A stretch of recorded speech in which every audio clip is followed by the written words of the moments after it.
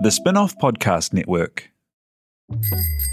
Ready to rediscover the joys of cycling? With over 300 kilometres of cycle paths across Tāmaki Makaurau, jumping on your bike and going for a ride is such a fun way to discover the city from a different perspective. Cycling is getting more and more popular across Auckland, so now's a great time to join the hype and give cycling a go. Head to at.govt/cycling to find your nearest cycleway today. Are you making the most of your KiwiSaver investment? Generate is an award-winning KiwiSaver provider with a track record of strong long-term performance. Making a smart decision now could add tens of thousands of dollars by the time you reach retirement. Book a no-obligation chat with a Generate KiwiSaver advisor today at generatekiwisaver.co.nz/get-advice. A copy of the product disclosure statement is available at generatekiwisaver.co.nz. The issuer of the scheme is Generate Investment Management Limited, and of course, past performance does not guarantee future returns.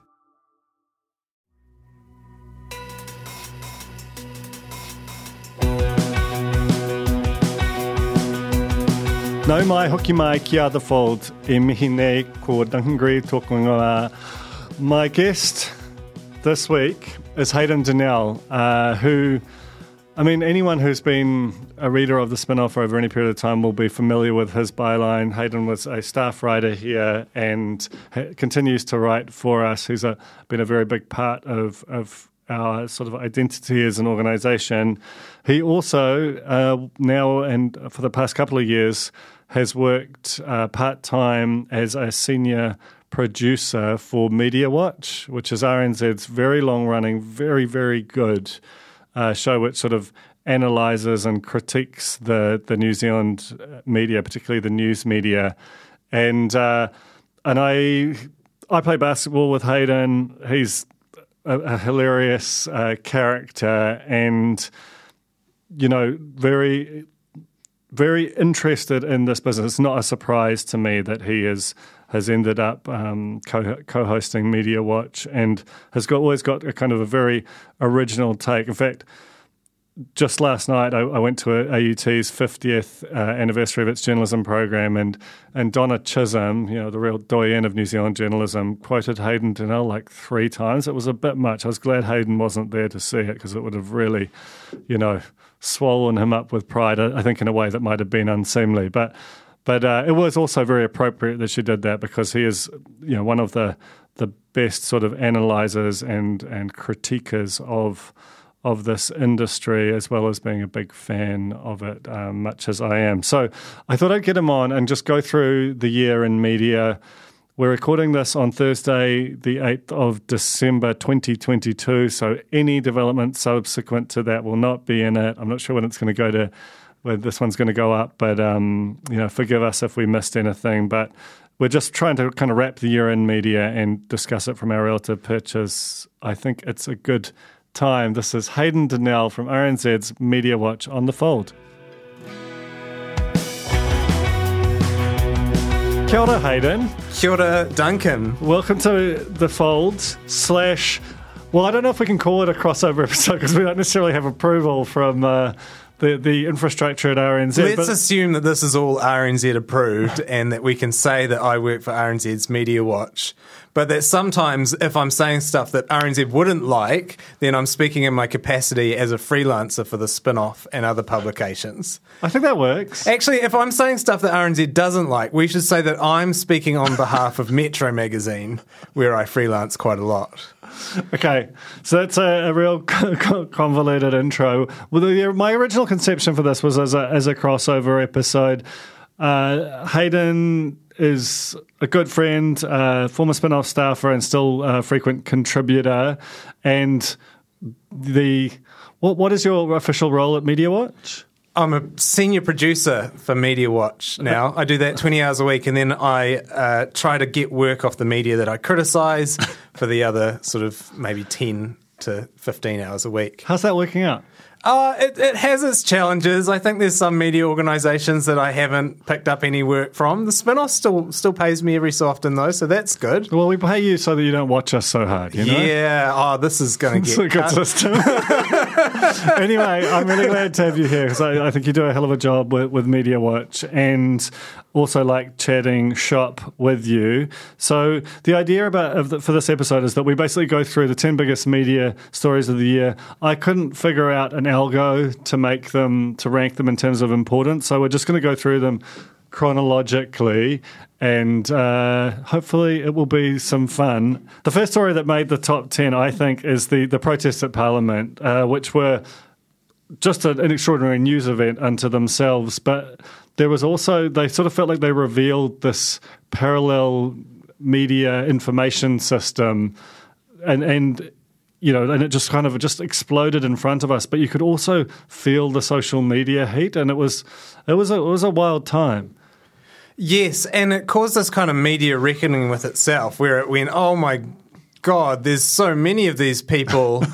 Where have they come from? Have we been covering them enough? Have we been covering them appropriately? And I think there were people like Bryce Edwards going down there and saying it's a carnival atmosphere and saying you need to talk to these people.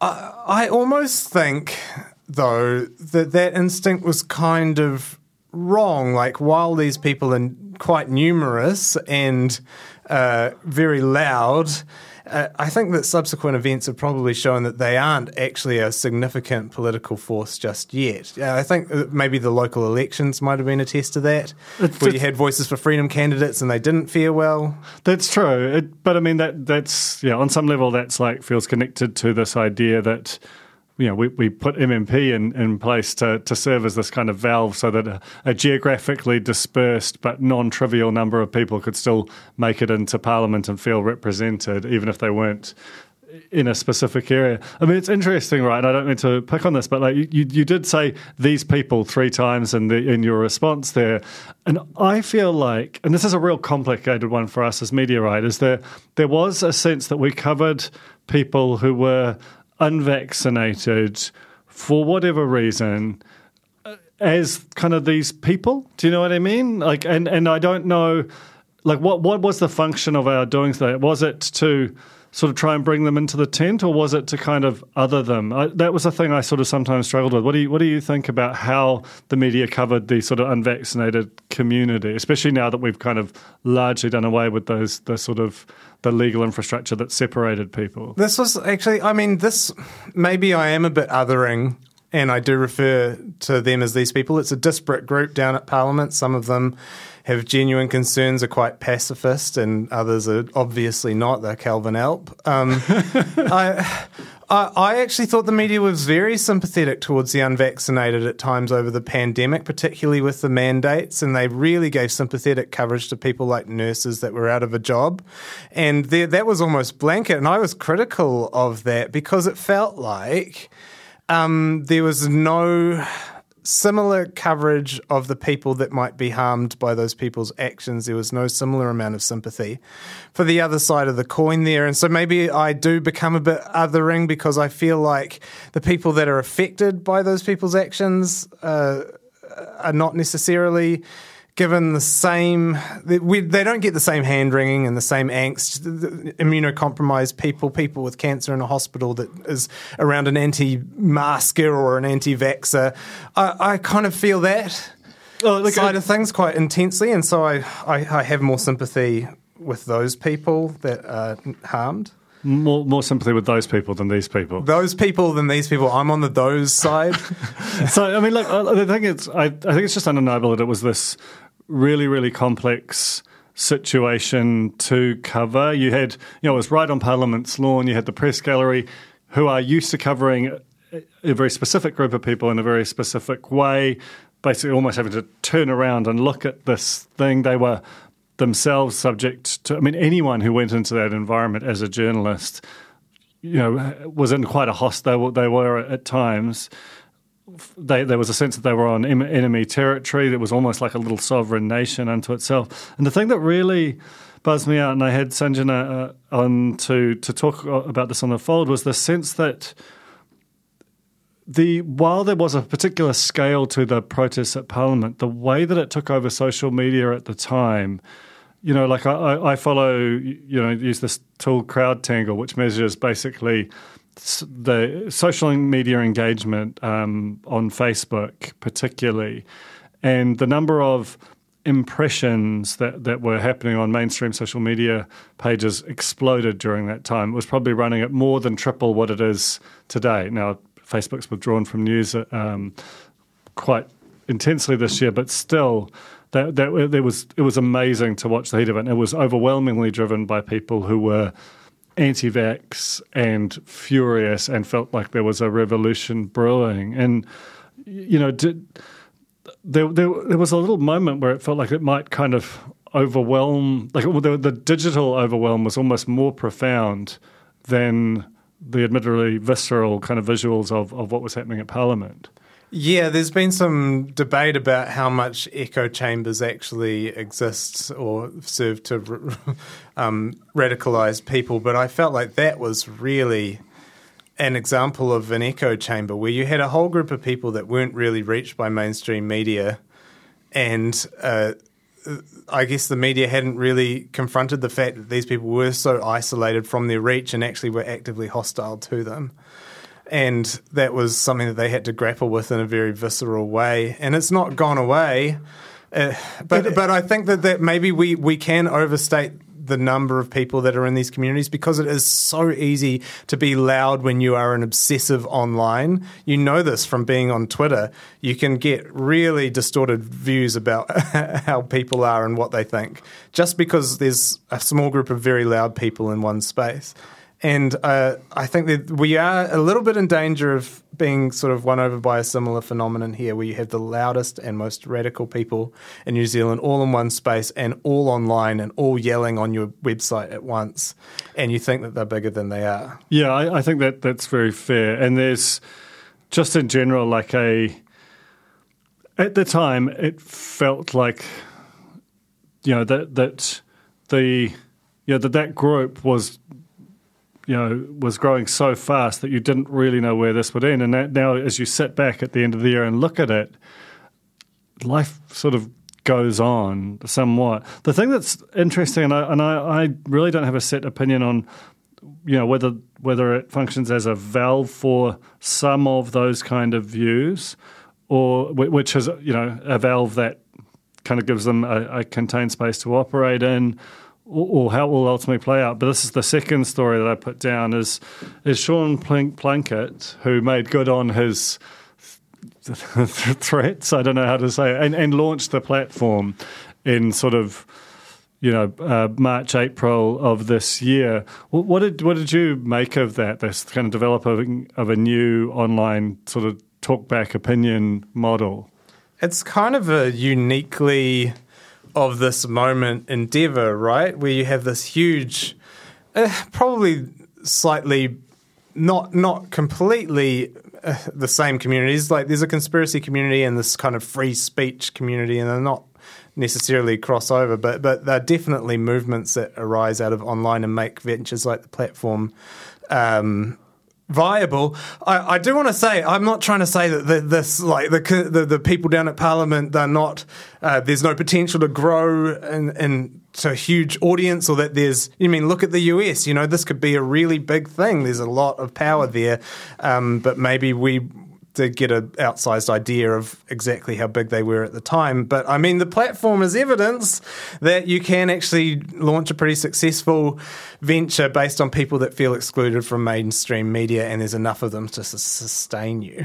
Yeah, I think that's the thing that's most interesting about the platform, because it's like a coalition of people who feel unified by very little apart from being excluded from the mainstream media discourse. And it's interesting because the media has undergone this kind of big introspective reckoning over the past 5-10 years, where it realised that it was actually excluding a whole bunch of voices, particularly Māori and Pacific and so on. And now it has sort of started to kind of process that, and in so doing it's had this kind of thread of the people who are just kind of quite loud, not necessarily define racism, but they really liked having a strong opinion about Māori people, Pacific peoples, and and they wanted the right to continue to do that, and it's like that feels like part of what the animates the platform, and that's certainly what its funder, who I interviewed earlier this year, kind of made very clear about his motivations for funding it. Yeah, I turned it on today in preparation for this podcast. It was Michael Laws, and I don't know what the context was, but he was just saying he was reading out some feedback, and it was like, it won't be the vaccine mandate that gets them going. It'll be the ethnic thing that gets them going. That's a direct quote. Wow. And then Michael Laws says, "Oh yes, and we'll talk about that. Nanaya Mahuta." So it is that, isn't it? It's that old style of talkback radio. That was just what talkback radio was forever. And it's changed somewhat. It's still mad, but there are just certain things that you can't talk about in that way again, otherwise you don't have any advertising revenue. And they're just so incensed that you're not allowed to be that anymore. They've set up a whole kind of ecology to where that happens. And there's obviously... There's a market for it in the sense that people, like a certain subset of people, still want that. That's their audience. It's whether there is a business there. But Wayne Wright Jr., from the Wrights who funded it, doesn't seem to be overly concerned about the business side of it, at least not in the sort of medium term. Yeah, it's obviously sustainable for him, and he's not paying for a radio frequency, right? It's online, so that's kind of all right, and that's where those people live. Those people, I did it again! Oh my God, someone keep it those people counter. I mean, the other thing that didn't quite make the list, and it sort of happened in parallel, and it will be really interesting to look in a few years' time at how the different fates of the platform and Today FM diverge, because they have the same origin story in a way. Magic Talk was Sean Plunkett's old radio station and a place where the likes of Michael Laws and so on had previously been part of antecedents of it. And then you had Today FM, which took over those frequencies and really tried to be a much more moderate version of it. And, I think it's a great product. I should disclose that we have a commercial relationship with them. Spin-off people regularly appear on Today FM. But, very genuinely, we don't know how this plays out in terms of which brand, which approach will prove the most successful, the quite extreme marginalised version or a much more kind of normie play? The platform, I feel like I'm saying two diametrically opposed things in a way, because I'm saying that it's very now and that it's a reaction to the woke mainstream media, going back to, and that's a very now thing. You've got it from, Elon Musk on Twitter right now. That's sort of the animating force behind what he does. But at the same time, yes, you're right. It's old as the hills. It's a reaction to the progress of society or people progressing in a way that you don't like. So yeah, it's just old school conservatism that talkback radio has thrived on forever, and maybe that's why it has been so successful in a way. Today FM's trying to do something different with its more balanced mic style, and maybe it's. I mean, Tova's great. She's great. She's really great at that job. Yeah. But maybe that audience is like, it's hard to pick up that audience with like a moderate approach. They want an extreme approach. Exactly. Well, is it an era for moderates? Like, I'm not sure. What did Jesus say? You can be hot or you can be cold, but if you're lukewarm, I'll spit you out of my mouth. Is that what Jesus said? It might have been Jesus. Might have been one of the other Bible people. I think it was Jesus. You would know. I know the Bible back to front. but I think it's... But I don't know. I think it's a little bit of that. Like, why are you tuning in? Is it because you're angry? Or is it because you want society to progress faster? Yeah, exactly. Well, the thing is, there's a meme about it, like a centrist rally, right? It's like... Yeah. What do we want? Like incremental progress. When do we want it? Like in a politically expedient amount of time, or like I don't know. Yeah, totally. And like honestly, it does feel that way, and it does. That just doesn't feel like a thing that gets people's hearts beating faster, even though it seems like a manifest good for society. The other thing that's interesting to me, and this sort of connects back to the protest thing, is like I am again. It's probably an unpopular opinion, but I feel like there's certainly an argument that the existence of the platform, even though it has these sort of objectionable views that I largely disagree with or completely disavow, that community, which when they felt like they weren't weren't being heard, they showed up to Parliament and set fire to things. Just having like an online radio station where they're like, at least we can chat with each other and get mad. Like, is the net impact on society of that group feeling like it has a voice better than there being no outlet for it, being suppressed and just spreading on social media completely unconstrained? Like, what is the best sort of societal outcome, to the extent that that's even something that media should consider? Because it's almost like a public health type response to information.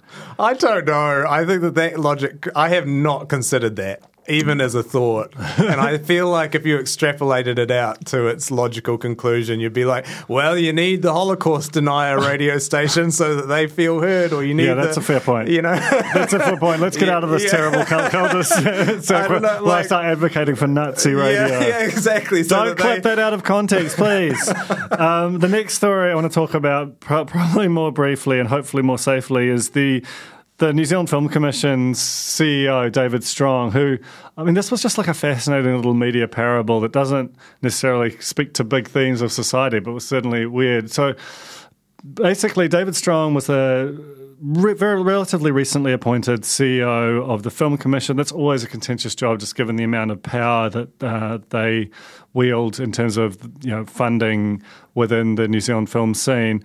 And he was in his job for about 9 months and then just sort of mysteriously vanished on special leave, as they euphemistically call it, eventually to resign about 4 or 5 months later. And basically what happened was, like, he had this sort of script in development called The Pilgrim, and there's a lot of different funds around this, and you can get kind of in the weeds of this, but basically, he sort of declared it as a conflict. Not only that, it was like literally part of his bio as his bona fides, or bona fides, as Toby Manhome makes me pronounce it. Oh, wow. I know. It's Italian. On the Film Commission website, and basically SPADA, which is the Screen Production and Development Association, were sort of told about this and absolutely popped off that the Film Commission CEO could somehow remove himself from the room when his project is being discussed, and then and his presence not be felt in terms of funding decisions around it. But it was a whole thing. Did you catch that story? I did not follow your very popular. I saw it at the top of the pops and the spin-off for quite some time. But yeah, industry gossip. I guess conflicts of interest are pretty hard things to manage. You have this in the judiciary as well. Yeah. There's an interesting... I don't know whether I can talk about it, but there's a bunch of climate activists taking... climate activists. I hate that term, actually. It's like calling like a sick person like a staying alive radical or something. It's like climate campaigners that are taking AT to court over its transport plans. This is very peripheral, but anyway, they're going to one of the courts, and actually one of the judges is married to AT's former board chair. Yep. And so it's like that person would just remove themselves from the room when the judges are deliberating or something. But then it's like, how do you stop that person's presence being felt in that environment, or or negate the influence they have over their colleagues? I imagine that the same would be true of the Film Commission. I think it's absolutely true, especially because If you're, they're working with an independent production company, and that independent production company not only is working on The Pilgrim, they also have a suite of other things they'd very much like to be funded. And I genuinely don't think that that the Film Commission CE is going to react one way or another if the project gets funded. It's just too small a country to kind of really pull strings in any kind of overt way, but I think it just does point to, like, I remember when Dave Gibson, the founder of the Gibson Group, became Film Commission CEO, he literally sold the company. That was the general gold standard for conflict of interest management. It was really don't have any, and it's the same reason that you're supposed to put your assets into a blind trust if you're president of the United States. It's like it's just. The appearance of a conflict is as bad as the conflict itself.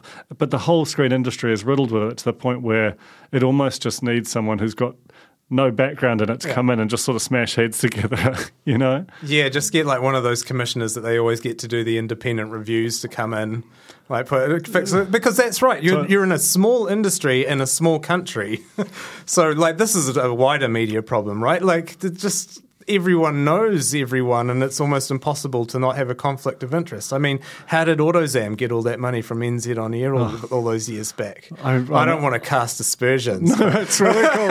I can't believe this is the first time that AutoZam's been mentioned on this podcast. How have you not mentioned AutoZam? I used to write about AutoZam all far the time. too much. They got like hundreds of thousands of dollars. Anyway, I'm just saying, like, maybe who you know in this country is actually a bit of a it almost, leg up. Yeah, it makes the case for like a professional managerial class who have no real interest in the thing that they're managing, which is both dystopian and maybe necessary. So that was at the start of May. At the end of May, I caught COVID. And when I came out of my fugue state, TVNZ's newsroom was on fire. Kamal Santamaria had sort of gone on compassionate leave, which very quickly became revealed to be something else. Can you sort of explain this quite extraordinary story? What did TVNZ say had happened? He was on air for about a week, he covered the budget, then he disappeared, and I think TVNZ said it was a family emergency. Family emergency, that's right. So Kamal Santamaria, for anyone who wasn't aware, which is probably very few people listening to this podcast, he came over from Al Jazeera. He was this big statement hire to replace John Campbell on Breakfast, you know, like a real marquee show for TVNZ, was hired by Paul Jurisic, part of a little trio of really senior Al Jazeera people, New Zealanders who were at Al Jazeera, who'd sort of come home to help really digitise TVNZ's offer, and we were all really excited. Toby wrote a cool profile. I'd corresponded with this guy a bit over the years, and then suddenly it exploded. Yes, and I mean, as it emerged, there had been multiple allegations over the past 17 years at Al Jazeera that he had acted inappropriately. Same thing, and then almost immediately a similar allegation at TVNZ.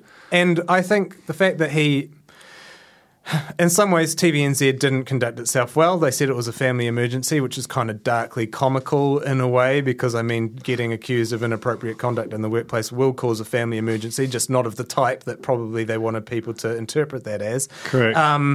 But in other ways, it speaks well of TVNZ's culture. He went for 17 years at Al Jazeera and he lasted a month at TVNZ before being obviously stood down. It wasn't a real... It's a great point. Family emergency. So, I mean, there's that, and we have maybe a cultural cringe in New Zealand when we say, oh, we're not as good as Al Jazeera. We need to bring them over to help us get to the 21st century. Actually, maybe our culture in a lot of ways is better. Maybe we're, outperforming, punching above our weight, beating the world per capita, all that sort of stuff. Maybe we're not actually so bad. Having said that, I mean... Yeah, it's obviously not exactly great that the process that happened to bring this guy on board seems to have been deeply inadequate, and TVNZ has acknowledged that. They've said, look, they basically just shoulder tapped him. He came over. They've introduced now some actual, processes for new presenters, including on-screen tests with their co-presenters. I think as well, though, you had this settled newsroom that really got up in arms and was quite publicly outspoken about how upset it was about that poor process and the fact that this person that was obviously inappropriate for the role had been foisted on them. That's quite unusual for TVNZ, right? Well, yeah, I mean, there's sort of two threads to that. One is that, talent recruitment, especially the sort of headline talent where it's news where they're hired at all, that has to be on some level a bit secretive, and you sort of understand why, that it felt like there were two sets of rules. There was the way that TVNZ hired everybody else, and then a tiny little sliver of, but you can basically do whatever you want when it comes to your really senior on-air talent. And, they have kind of acknowledged that really wasn't appropriate. But then the thing that was really interesting, and I think you just touched on them, was the way that TVNZ's newsroom itself responded to this. Now, obviously, it led the news on the Sunday, which was quite full, and it was like a chunky 3-minute piece. It was very charged because they were covering a story that came from, I think it's about 120 odd people work in TVNZ's newsroom. It was one person who worked in it, and the sort of the victim, in this was also from that community too. But it also felt like the scale of it and the prominence of it. And 6 p.m. Sunday is the single most watched program anywhere on New Zealand television every week. So the fact of putting it there was a real, it was saying to management, which was desperately, family emergency, trying to make it go away, this thing ain't going away. Yeah, and that speaks well of TVNZ's editorial culture, doesn't it? The whole thing is really their reporters standing up to this and saying, look, we don't do this here. And they put Kim Baker-Wilson doing his live cross on the 6 p.m. news talking about his own organisation. They hired their own legal counsel because they didn't want to use the in-house legal counsel for their story. I actually have a story about this. I don't know whether it will be able to be broadcast. I'll anonymise it. But apparently Paul Jurisic would watch the news with the newsroom every night. Wow. And he'd just give pointers on the 6 p.m. news, but he did that on that day as well. No. So it's just him, and they're doing a live cross about his decisions and his actions, and he's just standing there going, oh, yeah. And then giving usually, sort of feedback. Usually apparently he'd give feedback on that occasion. He just was like, oh, yep, see you guys, and kind of just went home at the end. And maybe never came back? Oh, no, he did come. I think he came back and he has been since he has since resigned, I think. That resolved in his departure, and ultimately, recently stuff reported that Mediana Hond, who was the sort of head of digital news, has also resigned. So that whole kind of trio who were really brought on to kind of shake and digitise that newsroom have gone, and, it'll be interesting. At Zed, we're all about moving with the times. And now it's time to be part of the climate change solution and move on from fossil fuels.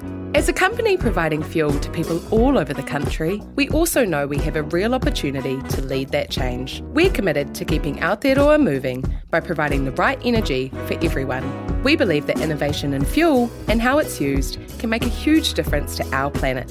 Find out more at z.co.nz. This episode is brought to you by Visit Williamsburg.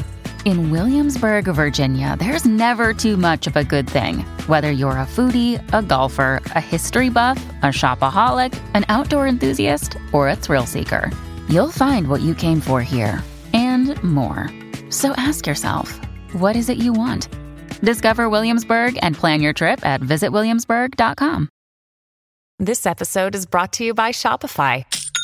Forget the frustration of picking commerce platforms when you switch your business to Shopify, the global commerce platform that supercharges your selling wherever you sell. With Shopify, you'll harness the same intuitive features, trusted apps, and powerful analytics used by the world's leading brands. Sign up today for your $1 per month trial period at shopify.com/tech, all lowercase. That's shopify.com/tech. Next story I want to talk about is Sky and Mediawatch. This was like this is really wonky and kind of business, very much on the business side, but for this is your territory. We're a show that listens to Mike Hosking every week and then does a little show saying, get a load of that, we talk about, we're more of a weekly media commentary show, Duncan Grieve, what did he say? And now you're more, let's take a bird's eye view of the media industry. So this is really your forte, but go ahead. Well, yeah, I mean, I do find this probably more fascinating than is healthy, the whole sort of tectonic plates business side of it. I'm being so unfair to Colin as well. He actually does do all that bird's eye view stuff. He does. He really does. And, sometimes I even do it. I'm just playing up to our reputation in the media. I'm playing the heel. I mean, you do it well. So basically what happened was that Sky TV got a new CEO at the start of this year, Sophie Maloney, who, the previous chief executive basically did a lot of stuff, probably too much stuff, very fast. And so, she was an internal candidate and a bit of a sort of steady the ship type candidate. And yet, and Sky is this, it's like this colossus of New Zealand media. By turnover, it's still by far the biggest thing that we have, but it's also, it's undergoing the same kind of analog to digital transition that we all are, and it's just really hard to see how you kind of carry on $800 million a year in revenues out of a digital space that is a lot more hotly contested, the likes from all the Netflixes and Disney Pluses of the world.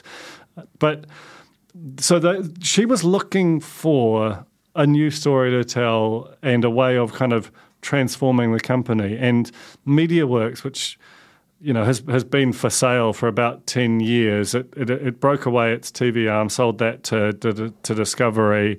It found an outdoor advertising thing. So it's a collection of radio stations and outdoor advertising largely, a little bit of digital, a little bit of online. But the idea was that by merging Sky and Mediaworks, you would just create a significantly bigger operation that had a much more rounded out, and particularly the advertising side. Like Sky is, I think, probably largely underperformed in advertising because it's had such a great direct-to-consumer subscription revenue base. And this thing was, the reason why I was so excited was because nothing seems to happen in New Zealand. Like I read this book, Media Unmade, which is about the last decade in Australian media, and those things are being sold and unbundled and rebundled just constantly. And in New Zealand, nothing seems to change. I mean, we tried a couple of times. Sinead Boucher bought stuff. That was pretty intense. It only cost $1, that's to true. be fair. Our biggest transaction of the last 10 years was $1. But mainly the Commerce Commission got in the way of Sky and Vodafone merging and stuff and NZME merging. So that's been part of the issue. But this thing was like, suddenly something real is going to happen. But basically, shareholders looked at it and said, absolutely not, thanks. They hated it. I mean, what did Sky's shares go down? 7% on the news. Yeah. And then, within a week, they're announcing, whoops, not doing it. I was really surprised by the reaction. I mean, it was at a pretty, I think, my understanding is that discussions had been going on for quite a few months by then, and there was quite an advanced amount of due diligence had been done. And it was a similar thing to Twitter in a way, in that when they first started talking, markets were off their peak, but still pretty high. And had they been able to push the thing through right away, then it would have probably been better received. But by then, the chill had come over the markets. There'd been those two big chunky kind of drops in the market, and I think Adrian Orr was getting on stage with a grave expression. You were kind of getting into cool your jets era. Yeah, it was early cool your jets. Yeah, the jets were starting to cool. They weren't quite as frigid as they are now, but yeah. That's true. And so basically I think the shareholders were just like, don't spend any money on anything else, just give it back to us. And I just find that so boring. And I feel for Sophie in the sense that, the fundamental argument was right, but it was just that the time was wrong, as Mark Knopfler once saying.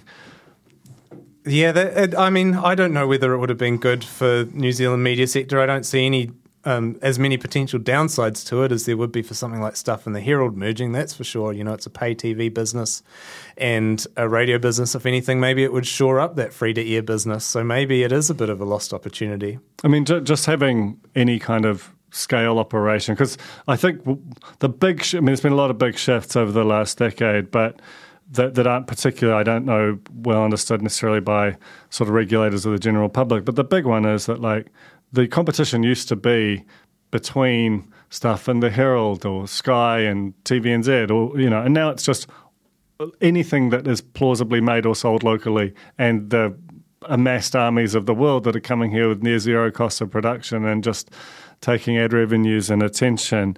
So that's the kind of modern state of affairs. I just want to swing back now. It's the damn internet. It's the goddamn internet. Can someone find the switch?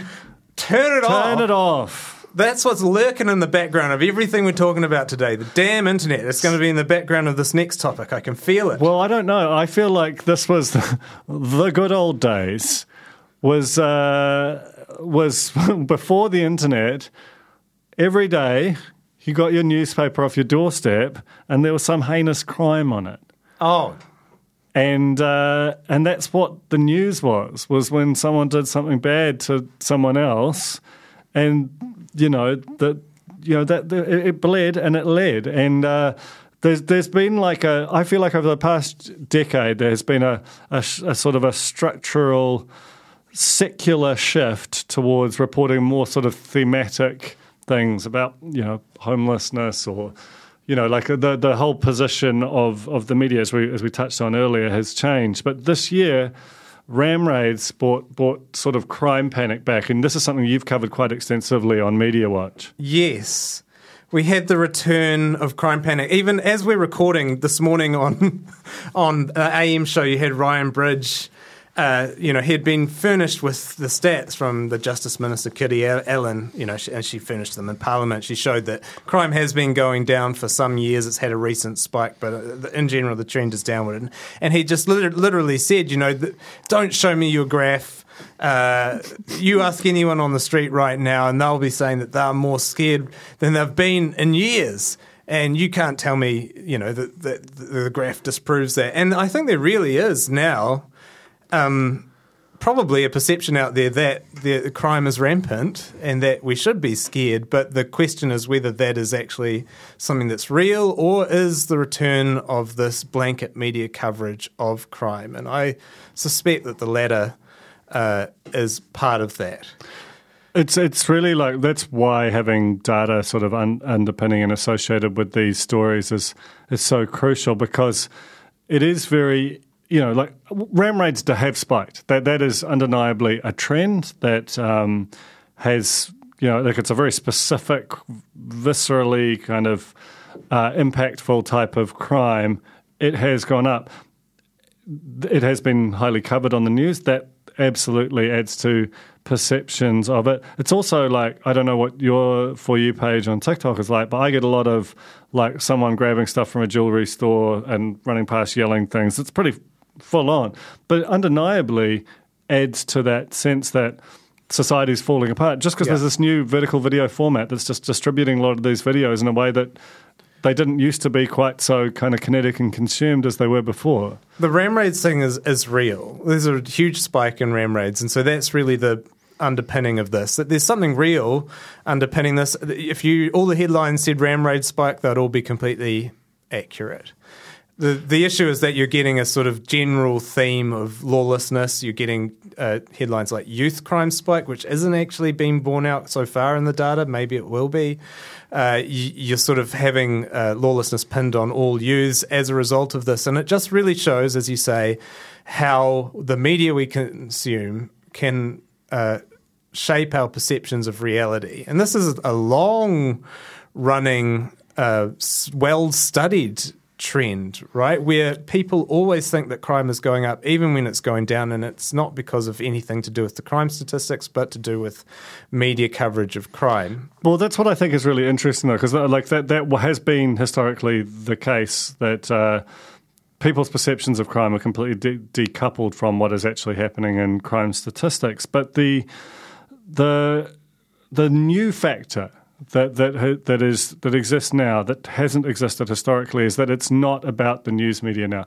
The news media is part of the picture, still probably the dominant part, but this new, the sort of direct from a specific individual smartphone to an enormous national audience that social video, user-generated content, and then particularly TikTok has allowed for, means that the ability to kind of test and get your arms around the thing and really go, well, is this as bad as it looks? Well, you're not getting any context. You're just seeing the crime, and I feel like that's a new wrinkle. I don't know how you resolve that, because that isn't a kind of a core news media issue. That is just things that people are seeing, attention issue.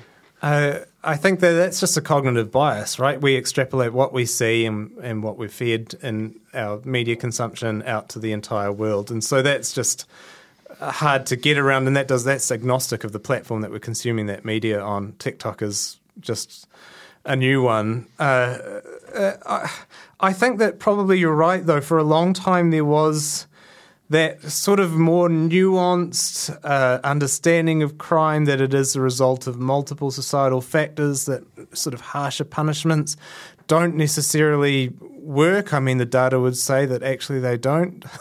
That maybe there's a societal function, maybe the punishment is the point rather than its effectiveness in some ways, but that if you want, to reduce crime, they don't work. That was really catching on in the media, and I think it was generally quite broadly accepted as just data. And because of the ram raids and because of the visceral nature of them, it's really under threat. And this tough on crime rhetoric, is making a huge comeback, and it's becoming mainstream again. I kind of think that's a shame, and I do see, people like John Campbell, people in the Open Justice Project, there are others out there. It's Wilhelmina Shrimpton in Today FM, that have really tried to launch a rearguard action and try and look at these sort of factors that are going into crime, poverty, the tough situations that some of these people, ram raiders are coming out of. They've really done a good job of that, but I think that they are sort of on the losing end of the debate at the moment, which I don't know, I think is a shame. Yeah, it's definitely something that feels like it has evolved quite radically over the course of the year, and heading into an election year, which does feel like it's going to be in part a law and order election. I don't think it's going away. The next thing I want to talk about is, and there was actually a criminal element to this, or at least a trial, is the sort of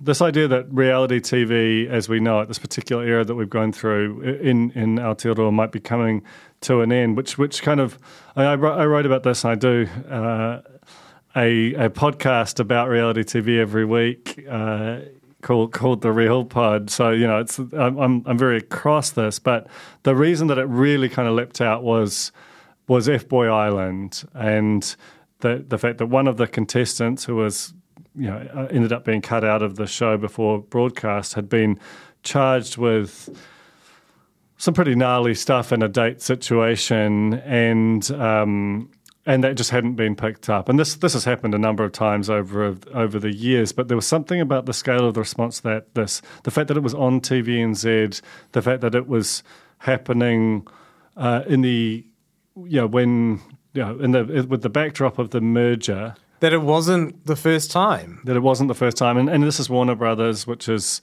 a production company that had made some of the other shows. Married at First Sight famously had a very similar situation. So, between that and just beforehand, you'd had the block auctions, which it feels like tawdry to even draw a line here, but this is the same genre of programming that the auctions basically completely caved in on themselves. And there was this sense that, for a variety of reasons, that this might be completely falling over. But it's, it's hard to make the case for exactly why it might be falling over. In some ways, it might be just the end of the good concepts. You've got F-Boy Island, which feels like the sort of seventh generation iteration of, a dating show that have just become more extreme and more weird every time. And so now you're getting this situation because you've got like the producers of that show having to find guys that are really bad, but not bad enough to be criminal, which is quite a lot, and want to be on TV, which is quite a small pool of people. And obviously they screwed up. It's not just that though, right? It's the internet. This is what I thought we were going to, I thought this would be an internet one, because people get their reality, this sort of the same buzz that they get from reality TV from following celebrities on Instagram or TikTok or whatever. This feels like a similar thing. And part of the power of reality TV was that it was for a mass audience, and we were all watching it at once and experiencing it at once and talking about it at once. Whereas now, as we've said, the audiences are so fragmented. They're on a lot of social media sites. So maybe that is another factor behind some of this stuff. Also, the block, just the housing market's going down. Yeah. Sorry, guys. Yeah, totally. I'm happy about it. See you later. See you later, housing crisis porn.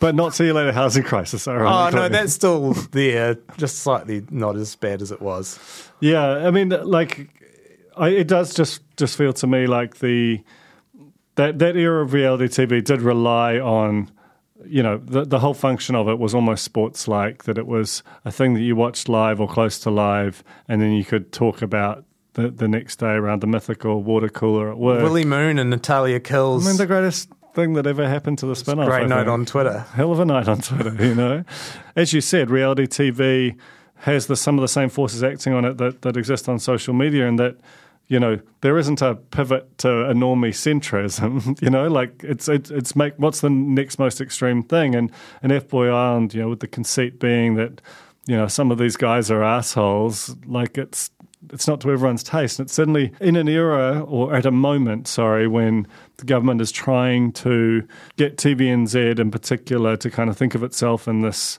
potentially slightly worthy way as a public media organisation. The fact that it was launching F-Boy Island with someone charged with a really gnarly offence as one of the stars of it was just... was a little incongruous with the brand pitch. It was somewhat, and it just does make it very hard to imagine anything in that realm for at least you're on 6 months before you can do something terrible. You know what the other problem is, Duncan, and I'm sorry this might be offensive to you, but reality TV feels like a genre that's kind of pitched at, or is best when it's sort of consumed mainly by young people, and it's increasingly, especially when it comes to TVNZ, on a medium that is consumed by old people like you. Yeah. So that's a problem. It's a real problem. And, you give me a lot to think about, Hayden. Let's go from there to something that was unambiguously, amazingly cool, which was the Black Ferns' victory in the World Cup, which is a media story, I swear, because for all the kind of the things we've been talking about today, which are these kind of broad-based declines in audience and fragmenting of audiences, just shy of 1 million people watched that thing live on linear, on 3. Now, 3, normally its highest rating show is The News, and it's about 200,000, 5+. This was 5 times that audience, nearly twice as many as watched the 6 p.m. news on TVNZ, which is normally the highest rating show. This thing was just a massive, massive event. And for years, we've been having this debate about women's sport, where people say, can you just be like a women's sport doubter? Just embody one for a moment. Who am I right now? I don't know who's a. I don't think name anyone, but let's invent a personality. People just don't want to watch it. They're just not as good as the men, and they don't want to watch it. Something about investment? You can do all the media coverage you want, but they don't want to watch it. And then on the other side, you'd have other people, Alice Soapers of the world, that's saying, look, it's just not funded, and it's not covered, and it doesn't get anything like the resourcing of men's sport. And so I feel like someone like that's probably, dashboard confessional singing Vindicated right now. Vindicated. Dashboard confessional and AutoZone. No, that's wrong, no. But anyway, they are vindicated. That was amazing. But it's vindication, right? Because it shows that if you do cover these teams and you get the personalities on screen and you get people to know them, then people pay attention. And they're because the thing that always annoyed me about the patronising, there's no business case for it approach, which has been the other side of that. That annoying kind of archetypal character that you were just very convincingly being, is that they were like, well, you can't, there's no money in it, therefore you can't invest. And it's like, no, you invest in something to make money. This is how investments work. This is the same thing with cycleways. I knew we'd get cycleways into this, but the Hayden Donnell bingo women's player sports in New Zealand are the cycleways of the of the sports, whereas in the All Blacks are the roads. There's so many resources, and all of our infrastructure has gone into supporting them. And you go, oh, why are people watching that? Well, because, why are people driving? Because, the cycleways turn into a gravel path at the end of 100 metres. Why are people into the All Blacks almost exclusively? Because they're promoted almost exclusively. Yeah. So it's a great analogy. And, I think what will be really interesting to see, because it felt like for that minute, and honestly, like the fever of these moments is hard to sustain. But because of the charisma, because the style of play was so attractive, and because every one of these games was an absolute vomit-inducing nail-biter stress fest that happened to break the right way. I wasn't part of the ratings because I just literally couldn't watch. I watched the first 10 minutes of the final and saw England score twice, and then we scored once, and then I was just like, I need to go and vomit and lie down until same as Grant Elliott hitting that 6 in the semi-final of the Cricket World Cup. I was at both those games. I was getting Rachel to read out cricket info to me while I had my hands over my eyes on the couch. I just can't do it.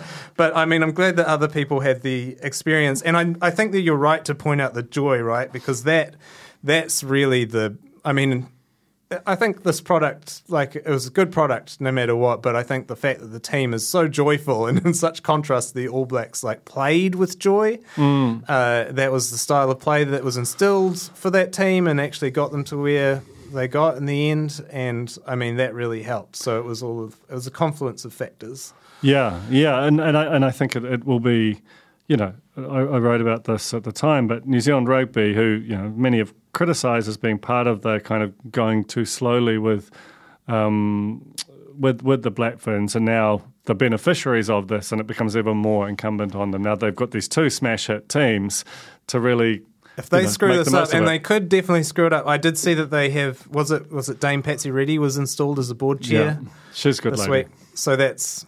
addressing the gender balance, which only board in New Zealand sport that failed to meet their gender balance requirements. So yes, I mean, they're coming from a low base here. It is, and they got to turn things around pretty quick to take advantage of this. So the last two stories we've got are inherently linked, but we'll treat them sort of separately, or as separate as we can. So the first is the shrinking of the New Zealand on-air model.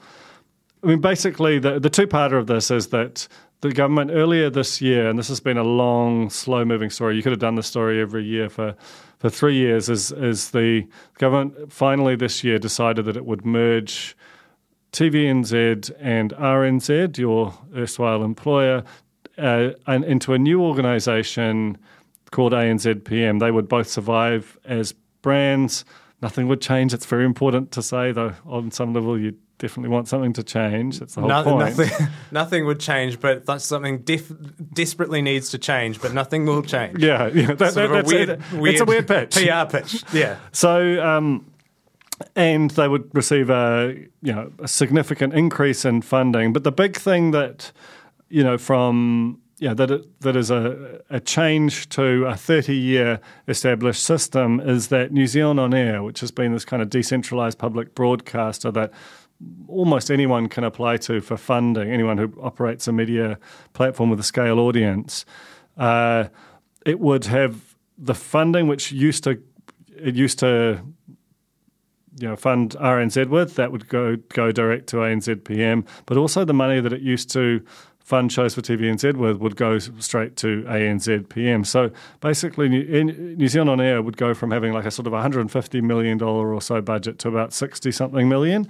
And as a result, it had to completely rethink what it was, what its function was. I don't know enough to have a definitive opinion on everything here. The few things that I would note is that a lot of the justification for the RNZ TVNZ merger is that RNZ and TVNZ, honestly, it's a true problem. They're not catering to younger audiences and they're not catering to Māori and Pacifica audiences. And so a lot of the justification for merging them is that maybe this new entity will be able to develop digital products and all this sort of stuff that will actually reach some of those audiences. They'll have the scale and resources to do so. But if you look at the organisation that is actually reaching those audiences right now in the public sector, it's New Zealand On Air. And they're funding actually... A lot of people hate it, but I think the Public Interest Journalism Fund is in a lot of ways quite a successful program because it's funded open justice and democracy reporters around New Zealand and projects that are focused on Māori and Pacifica audiences. And they're doing that and they're doing other stuff that Citizen's Handbook or CIS or something like that. I know you had a story today about that.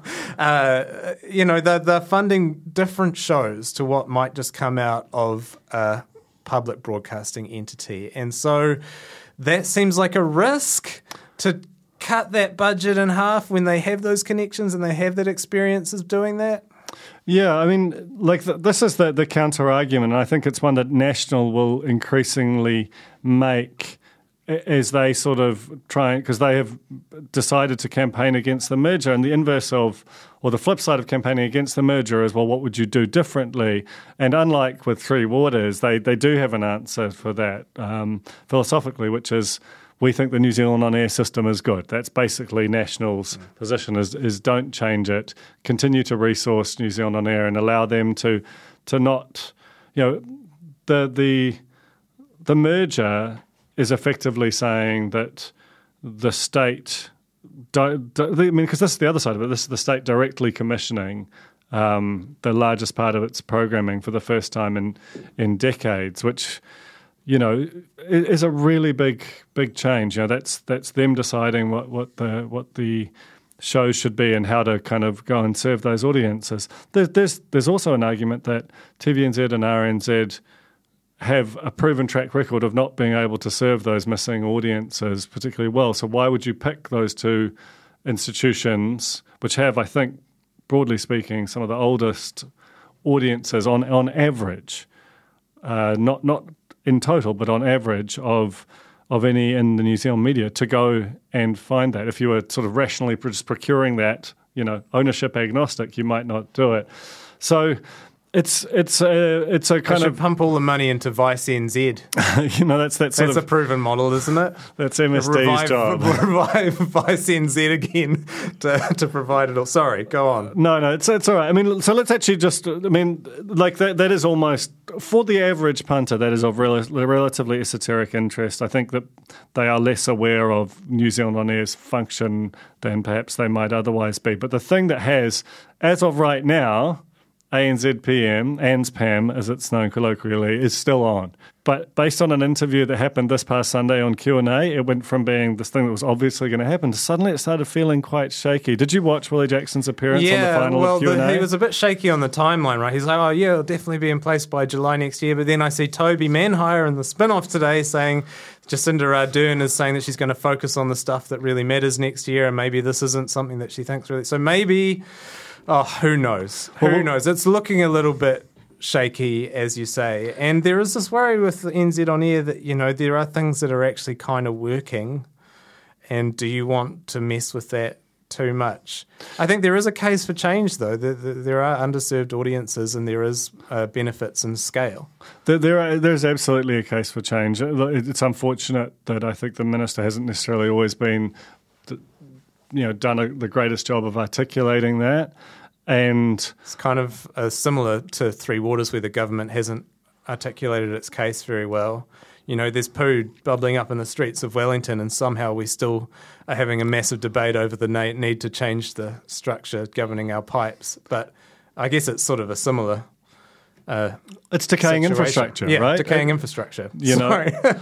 And that's basically what sort of happened here. And much as, I made a submission on behalf of the spin-off to the ANZPM bill, the first draft of it, in September. I do think that there were parts of it that needed sort of adjustment. That's the whole point of having the select committee process. But that the way that it was drafted, it wasn't clear that it wouldn't just be like an enormous, very commercial behemoth that could kind of crunch basically everyone else and the media underneath its feet, even without necessarily meeting to. But, Minister Jackson and Tracy Martin, who's chaired the Establishment Board, have both been at pains to say that is not what we're trying to do, and we will try and address that. It's just that because of that interview on Sunday, it's been rolling all week.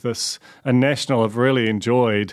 This is their kind of prototypical example of government largesse with unpopular policy that they're putting heaps of money into. And not making the case for it very well, and it's quite complex and not really understood by the people, and particularly the audiences that are currently quite enjoying TVNZ and RNZ. So, yeah, it's one of those. Yeah, so it's entirely possible, but that by the time we air this, that ANZ PM has vanished, and that the air cover that is national saying we would demerge it is something that they can use to say we're not going to go ahead with it. And I honestly think that would be a shame, because much as you can debate, and honestly you could spend the whole decade debating what the best form of a future-proofed organisation that guaranteed better public media outcomes for underserved, or for all New Zealanders was.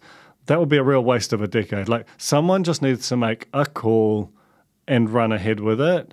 And if they do it well, it should be functional, popular, and it doesn't have to necessarily destroy the private sector. There's absolutely a world where this was the right thing to do.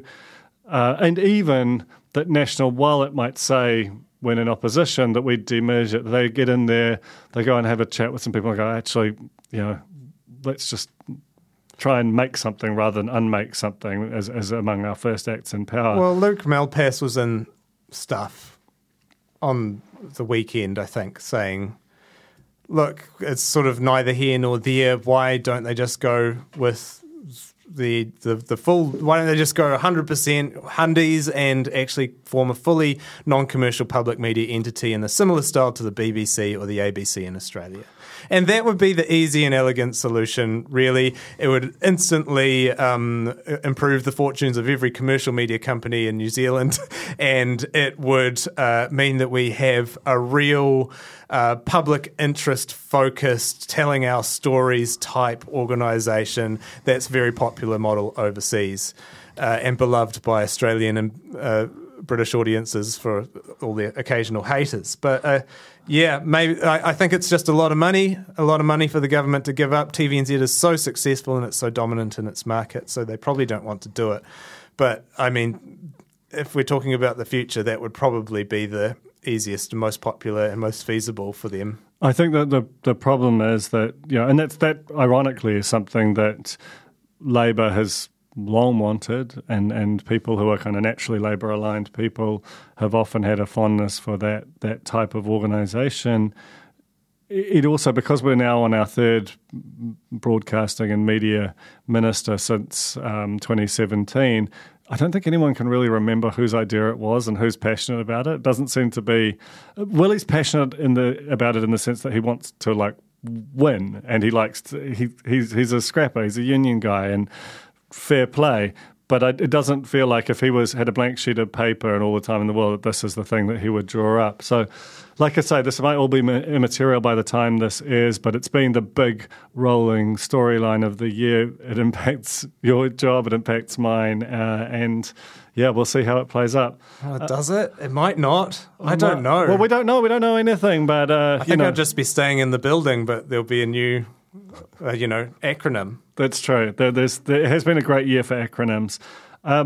Hayden, thanks so much for coming up and fold watching. Oh, it's been a pleasure. I mean, I hope that I haven't said anything horrifically defamatory, but I probably have. Great to be here for what amounts to essentially a megapod, and I'm just happy to be adding time to it right now with this meandering exit. It's like a Peter Jackson film. I'm doing Return of the King here. How long can I vamp? I'm done. You're done? Done. It's been great. I reckon, we should do it again. Thank you so much, Hayden Donnell, for coming up on The Fold. Thank you for having me. The Fold is brought to you by the Spin-Off Podcast Network. It's hosted by Duncan Grieve, with production by Tiahe Butler and Samuel Robinson. Series production is by Jane Yee.